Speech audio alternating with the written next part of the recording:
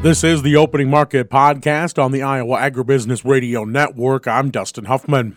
We're on the phone right now with Greg McBride of Allendale. And Greg, we saw a lot of positive movement on the overnight. What is going on today?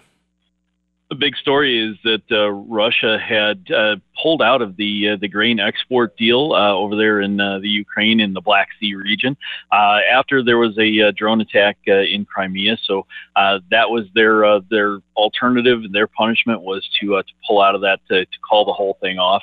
And then as of this morning, they're raining down missiles once again into Ukraine. So that whole situation has escalated a little bit. It obviously sparked the excitement in the wheat market. Corn followed, beans followed to a degree, but we know this is more of a wheat and then corn story when it comes to the Ukraine and Russia situation for grains over there.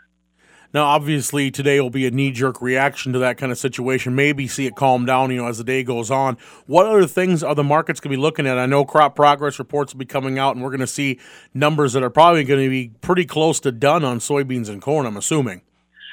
Yeah, we're getting to that point where we won't necessarily be paying attention as closely to those numbers. The November USDA report should pretty well be wrapped up in the USDA's eyes, and then we'll get those numbers here not this week but next week, and then we'll be looking at the weather for South America, wanting to know whether or not that's going to dry out in Brazil, or if it's going to see some rain come in Argentina, because they're a little bit of a duality there with being too wet and then too dry.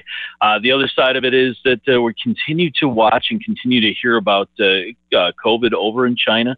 That's a demand issue when it comes to gas, to fuel, to crude oil in general, and that can weigh these markets down. So we got to be very careful about that as we see that crude is about $2 lower on the day here to start the week.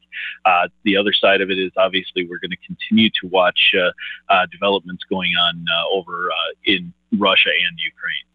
And, let's just say this keeps going, where they shut down the corridor and, make good on their promise not to let anything else out. I mean, what kind of mess is that going to create here in the global marketplace? I know Europe is already, looking for grain. They may not be getting the numbers they hope for in a harvest, or, and other countries that depend on that. What kind of a mess is that creating? Well, it is a big mess, and the idea is that so a lot of that wheat or even corn should find a new home or find a new buyer to come to maybe the U.S. or maybe France. But we know that everybody had significant issues that are major producers. So the EU having their issues with drought, and then the wheat areas here in the U.S. having some issues with drought, and still continuing actually today. So there are still some concerns of where that comes. We say this all the time. Anytime there's a hiccup with respect to the Black Sea region for wheat, oh man, this is our opportunity. We have yet to see that really come through when it comes to wheat demand. So that is a situation we have to keep watching. We'll get our hopes up. A lot of times we get let down on that one. Now, moving to the livestock side of things, hogs ended the week pretty decent. Cattle, had an overall all right week. What are we looking at going into this week now, especially with grains shooting higher today? Well, I would look for a little more downside in the hogs here. You've got an under-reverse close way down in that December contract around 76.50. So, I mean, you're talking about a potential for a $10 swing.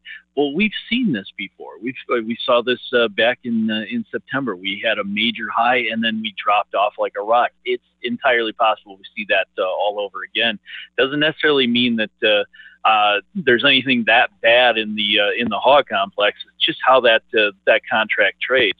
On the cattle side of things, you saw the cattle, fat cattle, and the feeders look like they kind of made a little bit of a top last week. But for right now, I'd call this more of a bull flag pattern until they break that support level. Does look like there could be a little bit of continuation after making new contract highs in some of those fat cattle contracts last week. All right. Well, Greg, if folks out there want to make some market strategy plans with Allendale, how do they get in touch? Give us a call at 800-262-7538. That's 800-2-MARKET. All right, Greg, thanks so much for the insight. We'll talk to you again next week. Thank you, Dustin. That again was Greg McBride of Allendale. Let's run down those markets for you. December corn up 14 at $6.95. Even March up 12 3/4 at $6.99.5. November beans up 7.5 at $13.95 1/4. January up 6 3/4 at $14.07. Soy meal down $1.90 at $4.14.30. Soy oil up $1.78 at $70.99. Chicago wheat up 52 1/4 at $8.81.5. Minneapolis up 38 3/4 at $9.83 3/4. Kansas wheat up 52 at $9.77 even. Oats up 14 3/4 at $3.92 even. December live cattle now 95 cents at $152.05. Feeders off $1.77 at $176.10. Lean hogs down 27 cents at $85.82. Pork cutouts down 27 cents at $95.85. Class 3 milk for November up a penny at $20.22. Thanks again to Greg McBride of Allendale for joining us today on the Opening Market Podcast. I'm Dustin Huffman on the Iowa Agribusiness Radio Network, where Iowa Ag matters.